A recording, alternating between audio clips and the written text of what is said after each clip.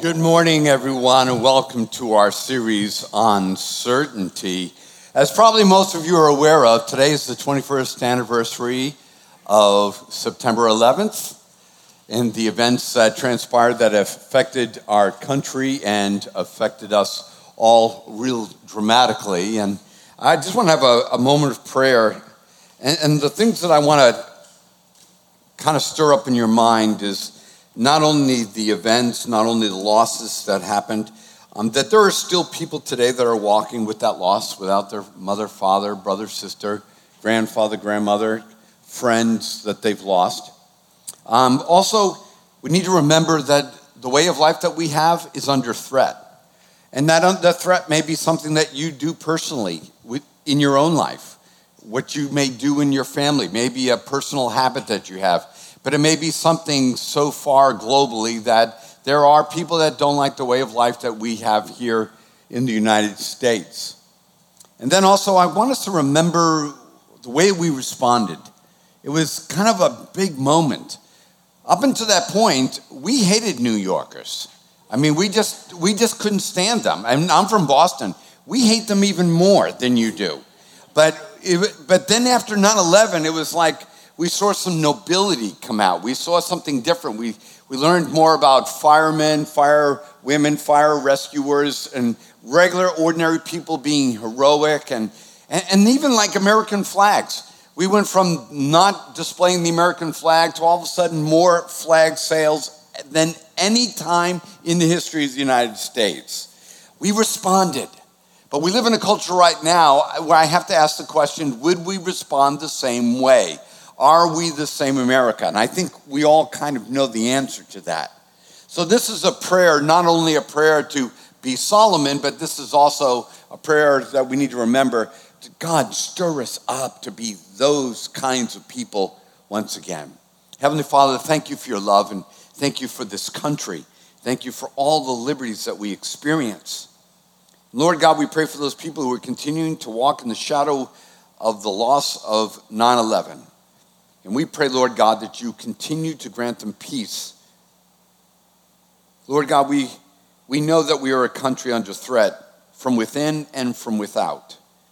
Lord God, help us to be a people who walk in truth, in knowledge, in faithfulness, in character, in love and compassion. And Father, allow us never to slip from being the kind of people that can face adversity and rise up and build something greater. Through your Spirit, through your word, lead us and guide us and direct us to be men and women of character, to be a country that holds its head up with pride for our impact in the world. Father, thank you for saving our country. And Lord, make us a country worth saving again. And we ask this in Jesus' name, amen.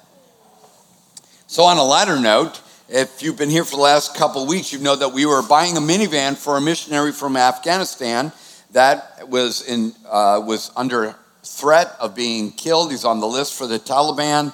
He helped Americans escape when we pulled out. He had to be rescued and smuggled out of different ways. So I presented this, that they're moving. They're up in New York. They're moving to Charleston real soon. 3 churches bought them a house, and we are the church that volunteered to buy them a minivan. And so I want to let you know that we raised $26,000 in just 2.5 weeks. That's all you, $26,000. Then the extra monies that are needed to buy the van, at Crosstown, we have, when you give tithes and offering, we put a certain percentage, like a tithe, into benevolence. So we had money in the benevolence fund that we were able to make up the difference on that. So I wanted to let you know we got the van. It's sitting right outside the building here. It is New England Patriot Blue. It's a good color. It is a 2019 Honda Odyssey with 46,000 miles on it, the elite model with captain's chairs and all the technology. So I'm happy to tell you that you gave so much money that they will be driving a nicer car than you. And that is absolutely awesome. So there you go. I mean, Seriously, that's absolutely amazing that that's taken place. So we're going to be talking about certainty because I think we look for it everywhere. We use apps to make sure that we go to the right restaurant. How many people here use Yelp? Anybody here use Yelp? Yeah, guess what? I don't know what the first service was doing. There was like nobody using Yelp in that. But when you want to go to a restaurant, instead of just walking in like in the old days and trying it out and then walking out, you actually can look at an app to increase your level of certainty of a positive experience. I'm an eBay guy. Maybe that's considered old school, but I buy used things. I like used things. They're cool. You can get used things cheap. So I go on eBay, Amazon, Marketplace, on Facebook, and what I do is I really depend on the reviews. And when I look at the reviews, I'm looking for quality, I'm looking for certainty, I'm looking for reliability. Matter of fact, I'm hunting for a Peloton, if you want to sell me your Peloton. But it's funny, as I'm going on Marketplace, because everybody buys a Peloton for 6 months, and then they sell them. But I'm looking at the Peloton, and so what I will do is I'll look at the model and be like, okay, price is good. Then I'll read the write-up, and the write-up will be something like this. It's brand new. I've only ridden it 1,500 times. And it's like, what don't you understand about the phrase, it's brand new? Because if you've ridden it 1,500 times, it's not brand new. But I'll even go a little bit further, because when you're buying from somebody online, that can be kind of scary. So I'll go, I know I sound like a real creeper here, but I will go to the person's Facebook page, okay? And because I want to make sure I'm going to go drive and pick it up, and I got to go in the house to get it, I want to make sure I'm coming out alive. So I'll go on the Facebook page, and I'll look at their picture and see if their eyes are too close. And if their eyes are too close, I'm not buying. If they got their eyebrows are connected together, nothing against unibrow people. But if it's all that, I'm like a little scared. But I'll go down and I'll look to see, is there an American flag somewhere? Is there a cross someplace? Oh, they go to church, it's like that. And then I'll be like, okay, I'll buy from them. What am I doing? Probably other than profiling. I am looking for certainty. I'm looking to get something that I can be certain about. Even when we go shopping for cars, you'll buy a certain kind of car. If you have the ability to do this, you'll buy a certain kind of car, and there'll be metrics that you'll use. Safety. There's no other reason to buy a Volvo other than safety. I mean, it's not like they're super fast, and it's not like they're super like off-roadish or anything like that, but they are incredibly safe. We look for reliability. We look for something that's economical, gets good gas mileage, and then I'm hoping that you work speed into it, that you're doing a little zoom, that you're getting something that has a little speed to it. But after we buy a new car, and I know we don't get to buy them often, but when you buy a new car, they'll try to sell you this extended warranty. I mean, it's really crazy if you think of it logically. You go to this dealership, you're in the dealership, and they are now convincing you why you should buy this car instead of that car, or this manufacturer instead of that manufacturer. So what they do is they all have printouts, and they'll print out the latest rating of reliability and show you how they're ahead of Toyota, or they're ahead of, whoever, Mitsubishi or whoever it is. They'll show you that where they rank, and they're one of the most reliable brands. And then they'll also print out and say, here's a little article from Car and Driver magazine. And this is what they said about our car. And if I'm talking to them, I'll look at my phone, make sure that it's actually a real article, because I can do graphics and I can make things look like they're reliable. And so I'll verify the facts and all that. And so then finally you decide you're going to buy the car, because they've convinced you that their car is better than that other model or that other manufacturer. And then you go into the room. Oh yeah, the room, right? That room with that individual, the finance manager. It's the room you don't like going into. They got to figure out how to change this, because, for a decade I bought all my cars online because I hated the room. That room is when your salesperson takes you in, and then at the last moment you turn around, they're not there anymore, and all of a sudden the walls get small and things get dark, and you're sitting down, and then there's the numbers person. And that numbers person is sitting there and say, you can make yourself comfortable. And then they're like, okay, so you're buying this, you're buying the Sabre. Yep, you're getting that, and you're putting in all the data, and that's all the stuff. And then the next thing that they do is they tell you about the extended warranty program. And this person's not malleable. This person's not agreeable. This person is not like, hey man, whatever's cool with you. No, this is an A-type person. This is a person that's like, okay, you need this. And you're sitting there and you're like shocked because you guys just convinced me your car was reliable, and now you're giving me the big push that your car is not reliable. And they'll end up saying something like this, and I put together a kind of a different, all the different things I've heard said. This manager will say something like this: why are you investing so much in this car and not protecting it with an extended warranty? They'll go deeper. What's wrong with you? Don't you love your kids?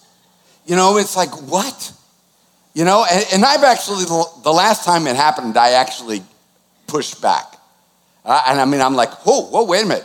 Sounds like you're telling me that your car's not reliable and I need to get out of here as fast as possible because you're pushing me really hard in this extended warranty. I'm that guy, okay?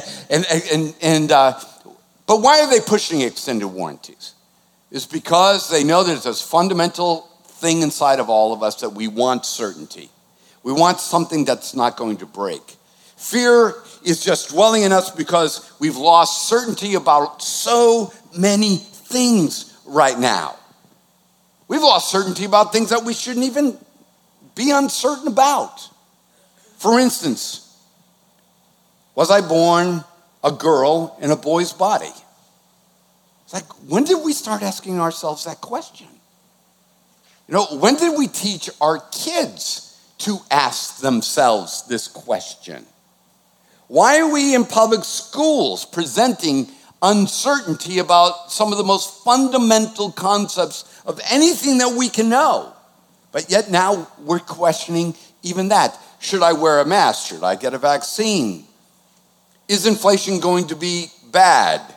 Is it something that the Republicans made up? Or is this something that the Democrats are creating? Or what are interest rates going to be like? Are we going to experience a civil rebellion in America? What if Trump gets elected again? Geopolitical conflicts in Taiwan. Can I raise normal kids in a social media frenzy world? What happens if I get sick or if I die? What happens to me after life?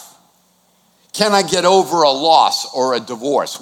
And so we've got all those out there too. So we've got all these uncertainties that we experience in life. But then you add to this uncertainty that there are industries designed to constantly keep you in this place of being uncertain.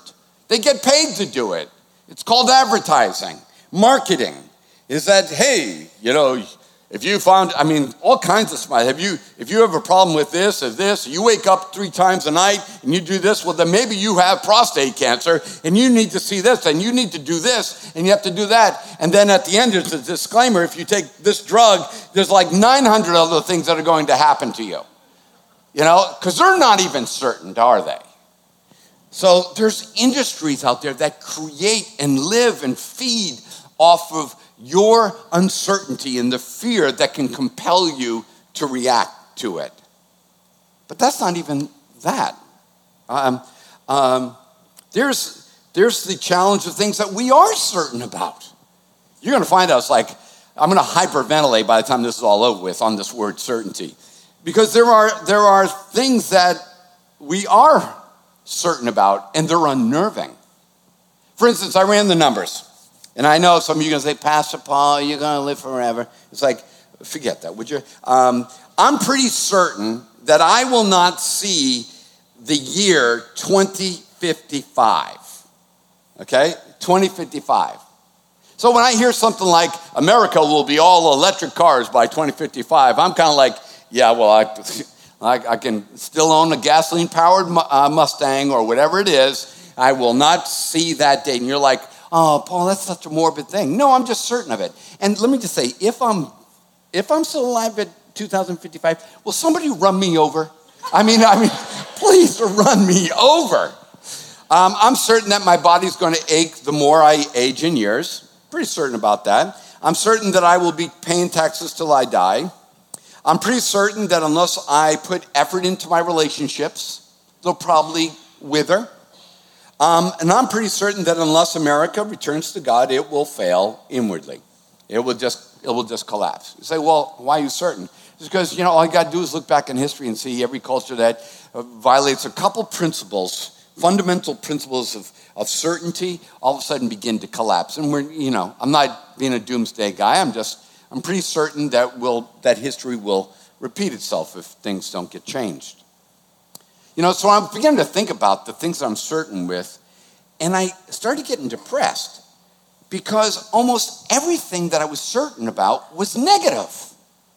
So I wanted to ask somebody, and if anybody's done any research on the idea of certainty, because it really appears that more things that we're certain about are negative. And I'm like, well, why would that be that way?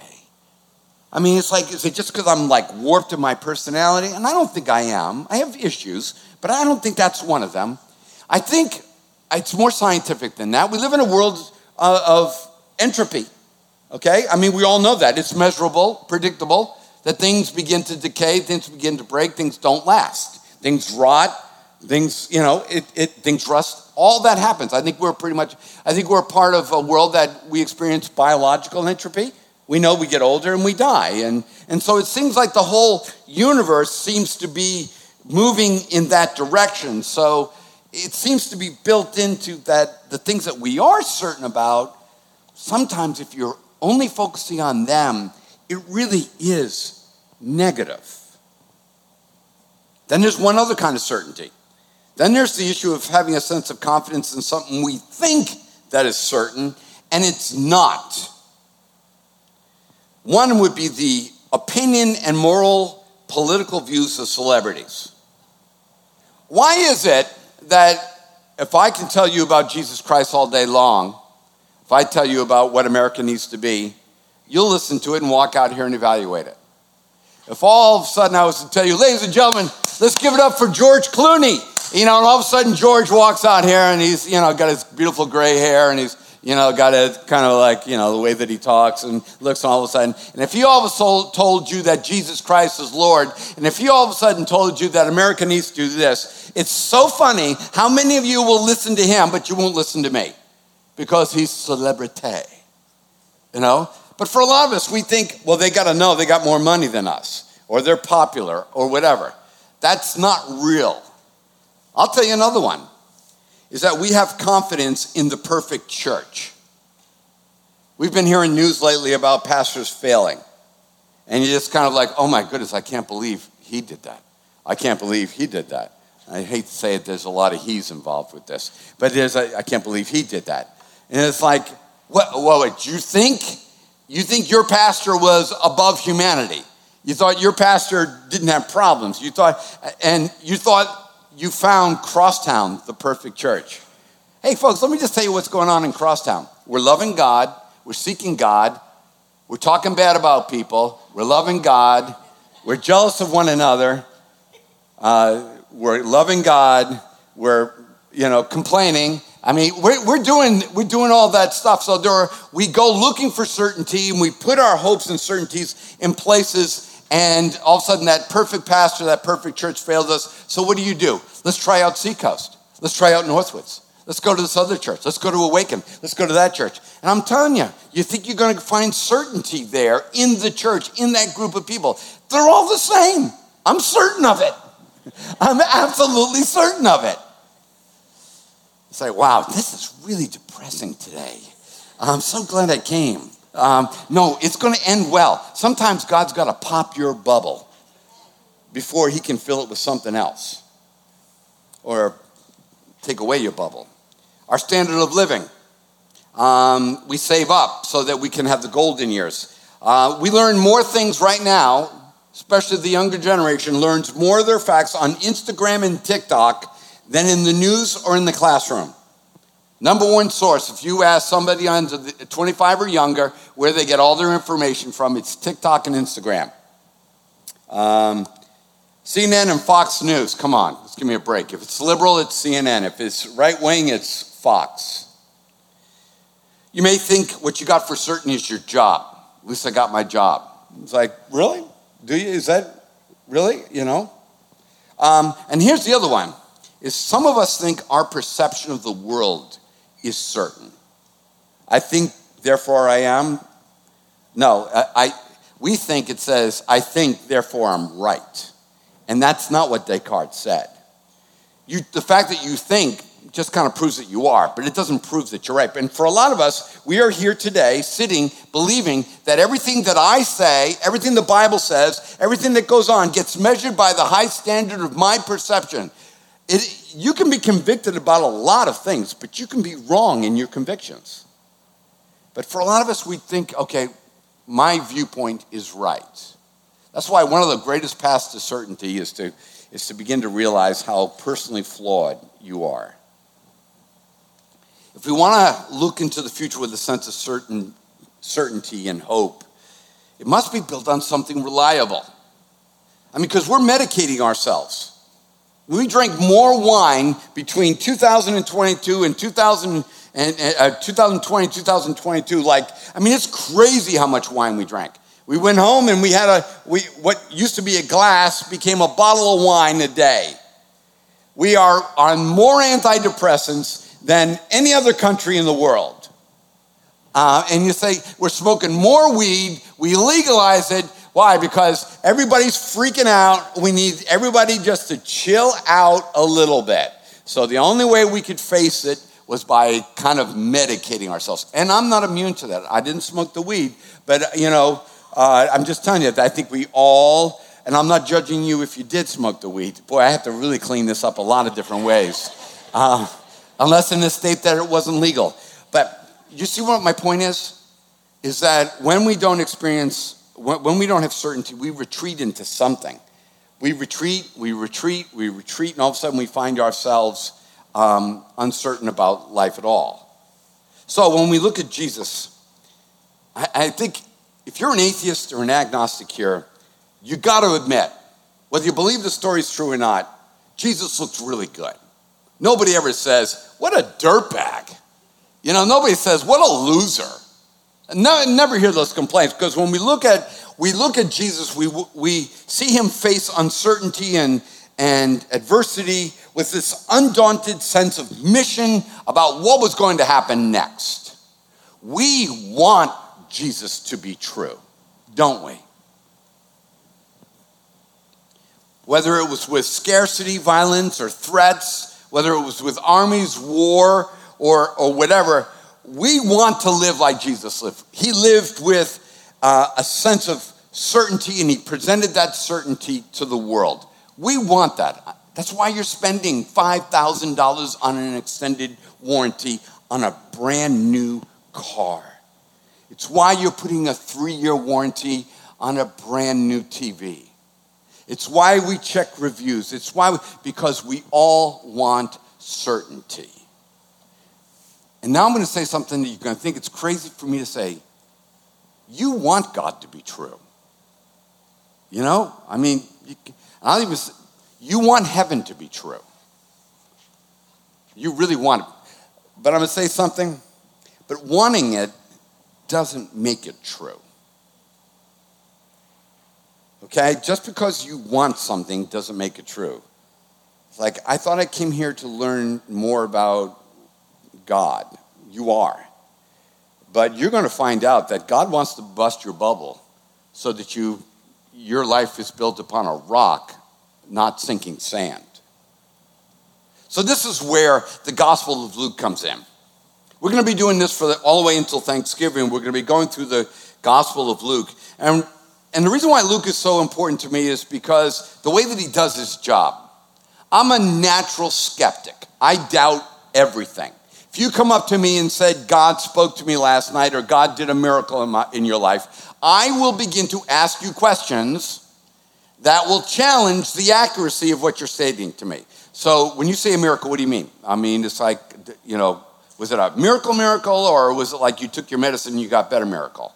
It's like, not that I'm discounting that, because I like yoga because it makes my back feel better, and I thank the Lord for that wisdom. But, so there is a miracle in knowing that. But the idea is like, so I'll challenge people's facts. And it's like, yeah, but is there any way, did you watch a movie that when you had that dream that kind of, like, did you watch Star Wars the night before? And that's why you thought you had this dream or something like that? I'm that guy. I don't just believe stuff. So I love the way Luke writes, because he layers his account with concepts of certainty. He knows I'm out here. He knows that my kind of mind, maybe your kind of mind, is out there. So we're going to follow his presentation of the life of Jesus, and we're going to discover all the certainty principles that he communicates to us. And I know you're saying today we're going to look at, well, how do I know he did a good job? How do I know this wasn't just something that he did? Well, we're going to look at how he did his job. And the first thing that we need to see is that he was a physician. Now, back then, as was up until this day, I believe for the most part, is that there have been a lot of professions that you can do that are honorable professions. But there were always professions that were considered like the stopgap measure of truthfulness and lies. It's like, if your doctor says it to you, it's true. It was kind of like that way in the legal system. But it's like, if your doctor said it was true, then it was true. Everybody could say this and that, what you ought to do, and all the home remedies and all the different concepts. But when the doctor walked into the room, you knew that there was somebody that had experience, somebody that knew the facts, somebody that had researched, somebody that was smart, hopefully. You walk in with those kinds of biases. And it's exactly the individual that we're dealing with here. This is not one of the fishermen. This is not some religious person who wants God to be true. This is a physician.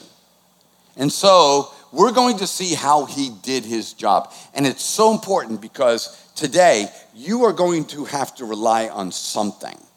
And you've got to decide, what is it going to be? Let me read to you quickly the account of it. Luke 1 starts off this way. Inasmuch as many have undertaken to compile an account of the things accomplished among us, just as they were handed down to us by those who from the beginning were eyewitnesses and servants of the word, it seemed fitting for me as well, having investigated everything carefully from the beginning, to write it out for you in consecutive order, most excellent Theophilus, so that you may know the exact truth about the things that you have been taught. Okay, so we have Luke starting off his gospel, not with the virgin birth, not with, in the beginning was the Word, and the Word was with God, and the Word was God, like John does, or with the genealogy like Matthew does. We have him doing, it's like, I'm going to tell you how I did my job. The other guys did their job, but I want to tell you how I did my job, which also corroborates how they did their job. So he goes at it from the standpoint of forensics. See, today we think, I know we're kind of arrogant as 21st century people. It's like, well, why didn't Jesus do it today? We have all this technology. We could have gotten the message out. Does anybody here believe anything that you see on technology? I mean, really, does anybody here really believe CNN or Fox or Instagram or YouTube or any of those things? I mean, we have more technology, and I would say our ability to record the facts is so stunted right now that I'm willing to bet back in this time period that their usage of forensic language and historical documents and legal terminology probably supersedes ours. Okay, let me just say, I'll tell you how dumb Doug. Can anybody here tell me the phone number of 10 people in your life? Do you know the phone number of 10 people in your life? I know my wife's. I know my 2 daughters. Sorry, Donnie. And that's it. I know my number. Because I don't have to keep track of that stuff. I got something else to keep track for that. The moment you got something else keeping track for that means that date is now alterable. But back in these days, they communicated in a certain way that we think is primitive. Get that out of your mind. They were not more primitive when it came to recording history and the way it was communicated. But then we're going to stack on top of that, we're going to stack this physician guy, and he's going to tell us how it was done. But I thought it was really interesting that this literary description that I read to you is in the scriptures. It's like, you may think that I just got that from another document, but that's actually in the book of Luke, chapter 1, verse 1. Why is that in the book of Luke? Why not tell me something fancy about Jesus? Why start the book that way? Because God knows that certainty is very important. He knew you'd be sitting here today and you'd question everything. And he's like, no, salvation, that's important. Resurrection from the dead, very important. Certainty, very important. So you may blow over a scripture like I just read, and it's like, that's technical, it's historical. And it's like, no, you don't understand. The certainty of this record determines the quality of certainty of all the events. And God says, I know your mind needs this. Maybe he was writing it for us in the 21st century. So I'm going to read it to you again. But this time I'm going to read it in a different version. And the reason why I'm using this one, this is called the Amplified Version. It's not for the hearing impaired. It's a version that when the translators take a book from Hebrew or Greek and translate it into English, particularly modern English, they have to pick equivalencies of words, meaning depending on culture, that culture and then this culture. So they pick like one word that's equivalent to this Greek word or to this Hebrew word, or how the Hebrews would have used that word, or the Greeks would use, how Americans are using this word. And so you can see the incredible difference, and then you got all this time period. And so they got to come up with, well, the Amplified Version decided that we know that these commentators picked a word, but there might have been 3 words they could have picked that would have done the job. So what they do is they give you all 3 words. That's why, the reason why people don't carry the Amplified around is because it's like this thick. You know, if you carry it around, it would take you about an hour to get like through one of the Psalms because there's so much repetition in the words. But I'm going to read you these words. Why? Because I believe each of these words provides another granule of certainty. That it's like pouring concrete. It's like all that stuff that goes in there to harden. So I want you to hear words. And I want you to ask God that a word would be said that does it for you. Because there's amazing words being used. So let me read it to you. It's going to be very complicated. It's going to be very forensic. It's going to be very legal. It's going to be very technical. It's going to be very boring. But you know what? You don't need a warm, fuzzy feeling from me today. Because there's a lot of warm, fuzzy stuff that you're going to experience in life that you're going to need certainty. You're not going to need a buzz. I think we all learned 2 years of buzzing, it got us nowhere. So let me read it to you. This is what it says. Since, as it is well known, many have undertaken to put in order and draw up thorough narrative of the surely established deeds which have been accomplished and fulfilled in and among us. And he's like, okay, so other people are doing this too. So this is not like, this is being whispered over here, like in some sort of telephone game where you're whispering it, and then this guy tells that guy the secret, and that guy the secret, and then by the time you get down the end of the line, the secret's already distorted into some other thing. No, he's already saying, hey, there's other books being written about this. And I know other people are undertaking this narrative. So he's talking about, since it's being drawn up and undertaken to do this, to put together a narrative, he says, okay, I'm going to do this too. He says the deeds which have been accomplished and fulfilled in and among us, exactly as they were handed down to us by those from whom the official beginning of Jesus' ministry were eyewitnesses and ministers of the word. So this is not like somebody giving their personal testimony, which is pretty cool and legitimate. But you know, when you come up and tell me what Jesus does for you, which I love to hear, I got to admit, you know, this is a little bit like, did you see it happen? Were you there when miracle occurred? Did you? No, but my friend told me that it happened. And there's a want to believe you, okay? It's like, I want to believe that. But I'm like, the closer you get to the event, the more believable or convinced I am that the actual event occurred. Don't we all operate that way? That's why the Bible says, do not gossip or repeat a matter. It's because the further you get away, the less reliable the data that's surrounding that. So he says, I'm taking exactly what was handed down by the original people who were there. That means, guess who he's talking to?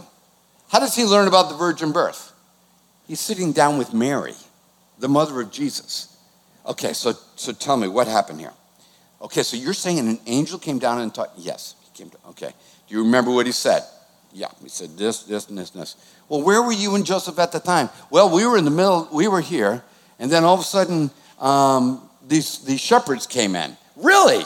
These shepherds came in? Well, okay, let's see. What did the shepherds say? Well, they said they were standing in a field, and blah, blah. It's like, this is how it's being done. And then he goes over and talks to Peter. It's like, well, how does he find out that Peter denied Jesus 3 times? Because Peter's like, hey, dude, I want to let you know.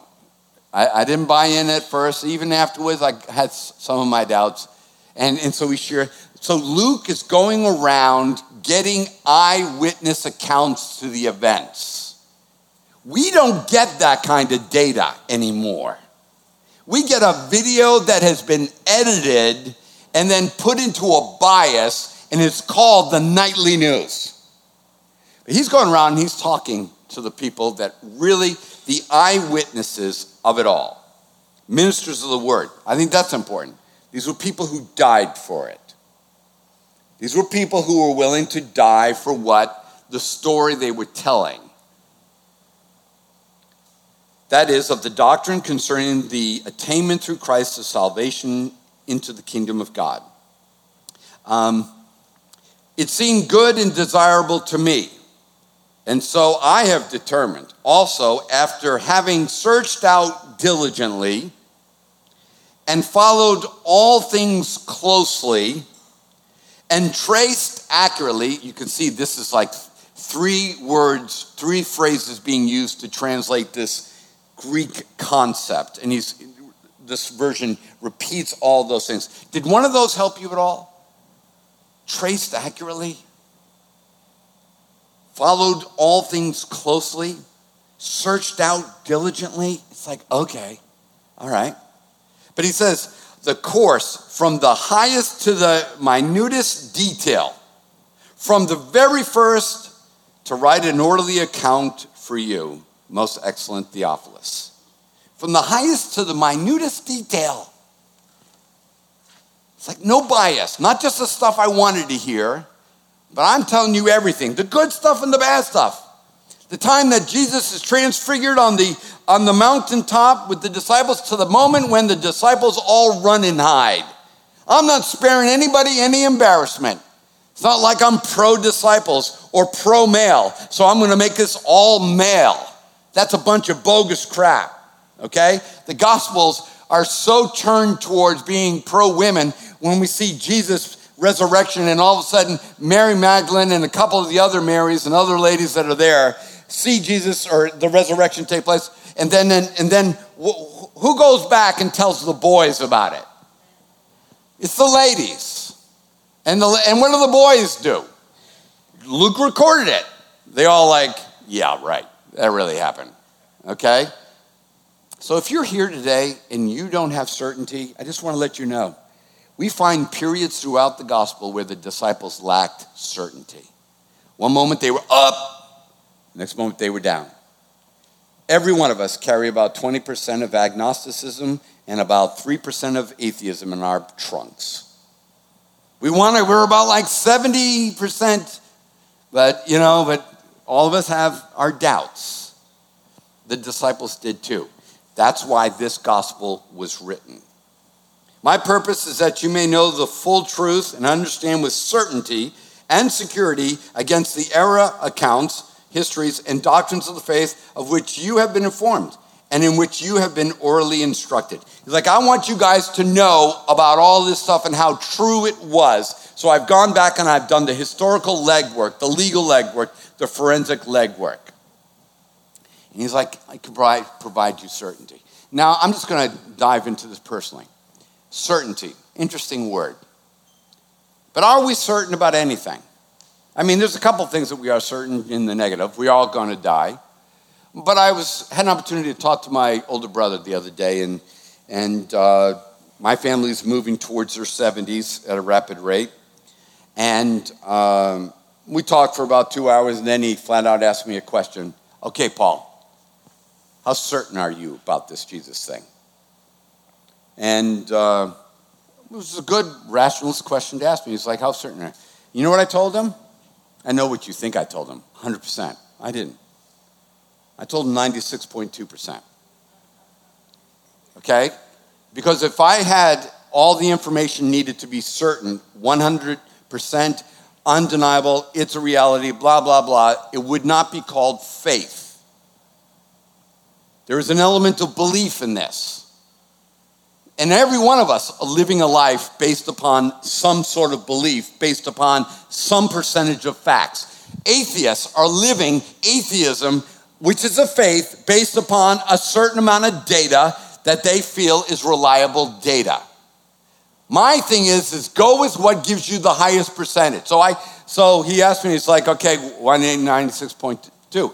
I'm like, okay, well, I look at the odds of what it takes to form an amino acid, to form a protein, to make the genetic system work. That the research shows that it looks like it was programmed, that evolution by chance is not possible. If you're running old-fashioned Darwinism, your level of certainty is like you're under 10% now. And the scientists know that and are admitting that. Okay, so that is losing ground really fast. So when you're taking the amino acid thing, you're thinking, wow, that's crazy, Pastor Paul. You need that? Yeah, I add that onto my little thing, and I got one of those, and the little numbers coming out, and the paper spits out, and I do this. I'll add all this data in there. It's like, okay, there it is. Okay, there's that. Then it's like, okay, the position of the planet to its nearest to the star, to the sun. It's like, okay, we are right at the perfect place. The fact that it forms this electromagnetic field around the outside of it, the fact that we're on the right axis, the fact that the moon's only a certain amount of distance from the earth. If it was off this way or that way, the whole thing wouldn't work. Then if we were inside the galaxy in another position, or even in the solar system, we were in a position, everything would either burn up or everything would freeze up. If we were in a different position in the galaxy, it wouldn't work. And then you look at, okay, well, that's the physical thing, they got a biological thing, and then there's the moral thing. It seems like people who act like Christ seem to be people who experience better flourishing, people who experience better justice, that history seems to go better forward when we are living true Christianity, not churchism, but real Christian. And then it's like, it seems to make a marriage. So it's a moral issue, and they seem to be objective. They seem to be true in Africa as they are in Iceland as they are and so I said, when you add all that together, carry the one, bring the number down and add up to, I said I come up to 96.2%. And I'll say, show me a religion or a worldview that gives you a better percentage. There isn't one. Okay? And it's like, based upon those numbers, can I believe the other 3.8% needed? Yeah, I can take that. That's not a leap of faith.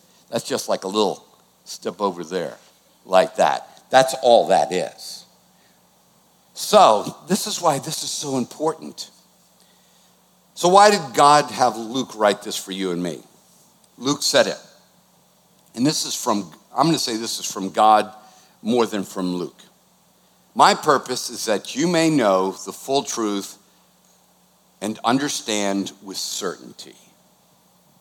Too many of us are walking around with a fragmented concept of God. It's not enough. Really not enough to face COVID, not enough to face inflation, not enough to face a divorce, enough to face cancer, not enough to face death, not enough to face hardship in our birth family, not enough to, we have fragments, but it's not enough to really put it together and to be enough. We need this because we have doubts. We have doubts. Every one of us have doubts. I know you're too scared in church to admit it, but you have doubts. I'm not saying Christianity is going to erase all your doubts, but I'm going to say that Christianity presents certainty that's greater than any of your doubts. And there is no other worldview that you can possibly look at that communicates such certainty with such accuracy, historical, being implanted historically and verified in creation and sociology and biology. I mean, the Big Bang. All of a sudden in the 60s, cosmic background radiation. It's like, whoa, it looks like the universe is expanding. Do you know up until Einstein, we thought it was an oscillating eternal universe? That it collapsed and then it went out, then it collapsed and went out and it did it eternally. And all of a sudden, we got Big Bang. And the Hubble telescope saw some radiation in the background. It's like, whoa, what is that? It means the universe is expanding. What does that mean? Based upon classical physics, that means that it had a beginning. Oh, crap. That means God. Everybody knows it. When you add all that up, and then you have to face cancer, and you have to face a death in your family, it's like, okay, on Christ the solid rock I stand. We need it because we need hope. In America, we need hope. We elected their guy. Now we elected your guy. Anybody better yet? You think you got a better guy or gal out there? It's going to change it and turn it all around. I do. His name is Jesus of Nazareth. Why do we need this? Because we need to move forward. We're stuck. We need to move forward with certainty. We face other certainties that scare us. We are fed pseudo-truths through social media, and we need to frame our lives on true truth. True truth. Not something masquerading as truth. In closing, taking all this, and you're going to hear Jesus here. You thought that I was kind of like, Debbie Downer. Sorry, Debbie's, if you're here. But you thought I was Debbie Downer about life and the world and all that stuff. Now, sometimes you need your bubble popped.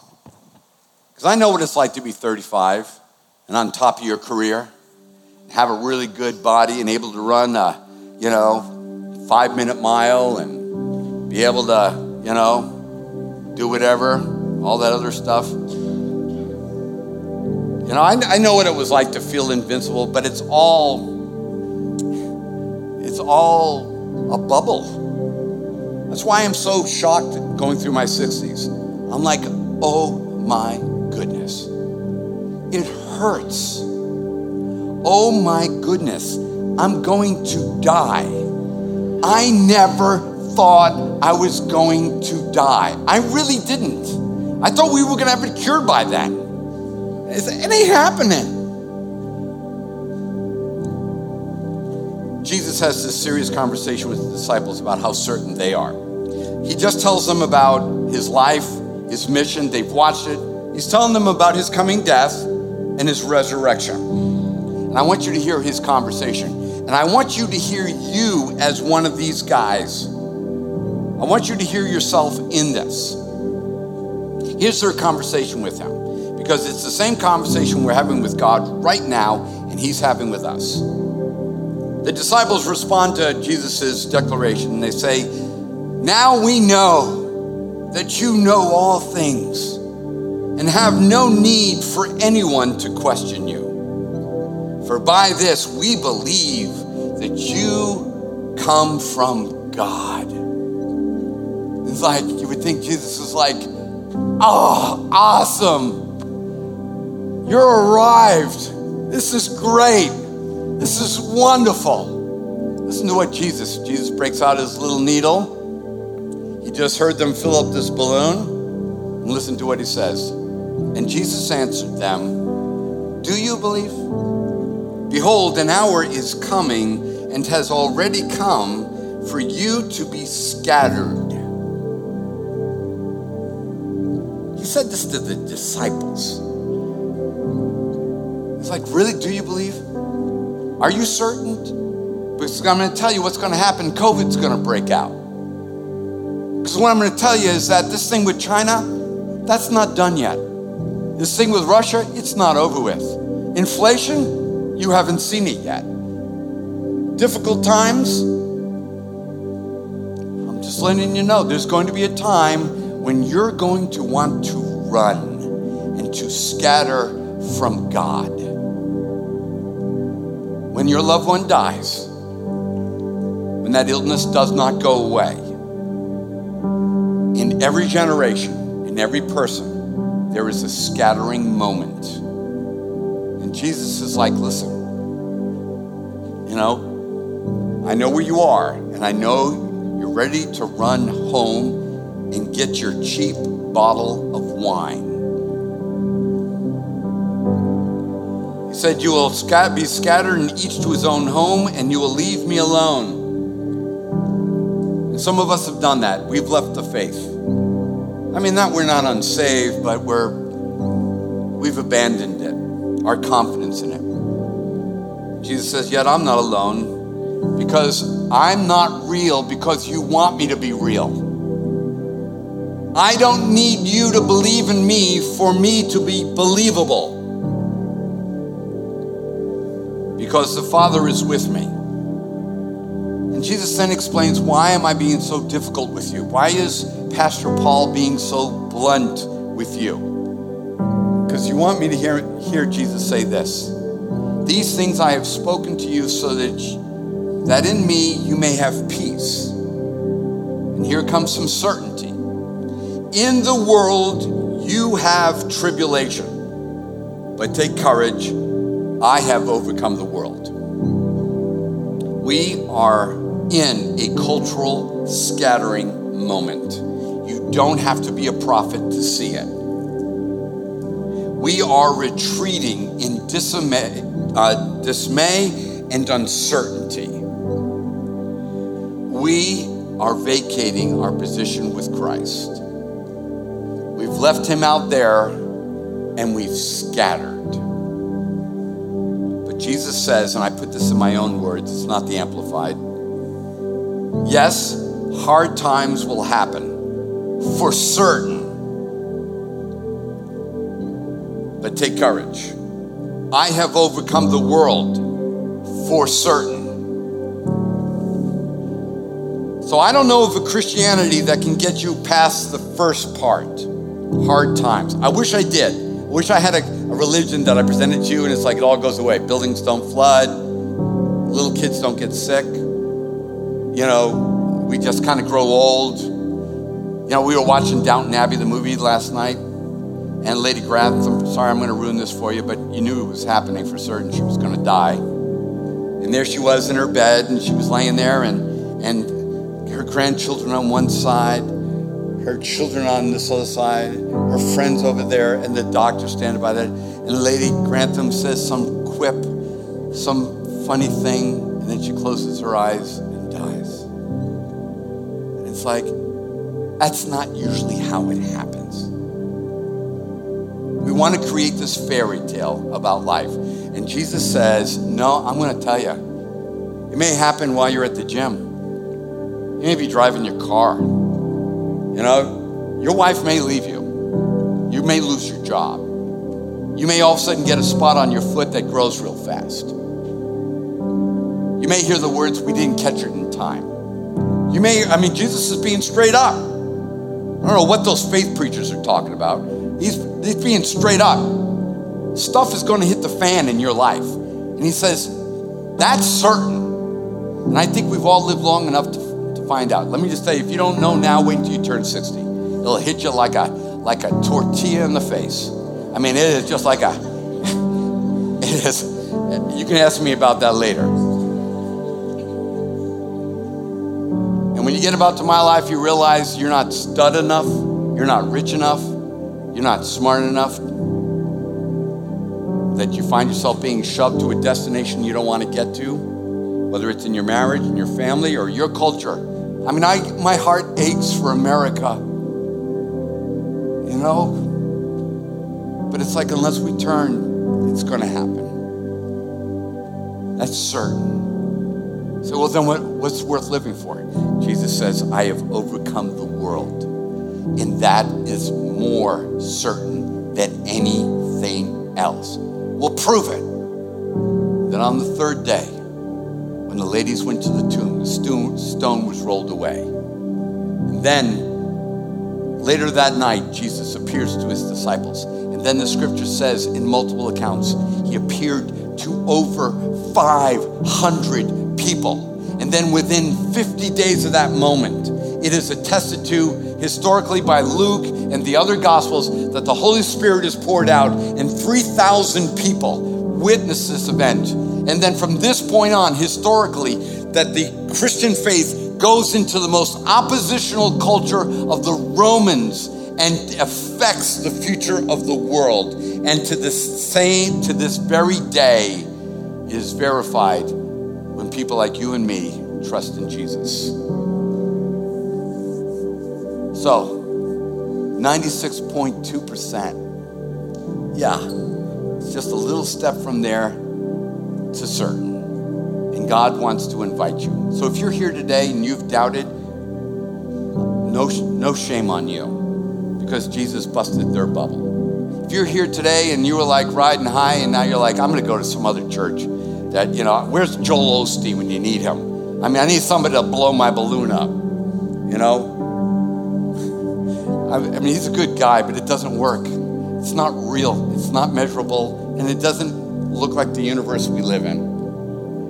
But Jesus being beaten, dying on a cross unjustly, rising from the dead, that's the world I experience. And that's the hope that I want, that he's proven. Father, as we come today to communion, we do not come for just bread and juice. We come for certainty. And today, whatever our percentage of belief is, today we bring it to you. Like the man who had that son that had a demon, and the disciples apparently didn't believe enough to cast the demon out. Cried out to Jesus, help my unbelief. Help me believe. My spouse is leaving. The report from the doctor was grim. This death is killing me. What happened in the past is controlling me. I need something, Jesus. Jesus is here today. I am the way, the truth, and the life. I am the resurrection. I am the hope. I am the light of the world. I am the beginning and the end, the Alpha and the Omega. He is certainty. So we invite you today to come and eat the bread and drink the cup and see it as more than just a remembrance, but you're taking certain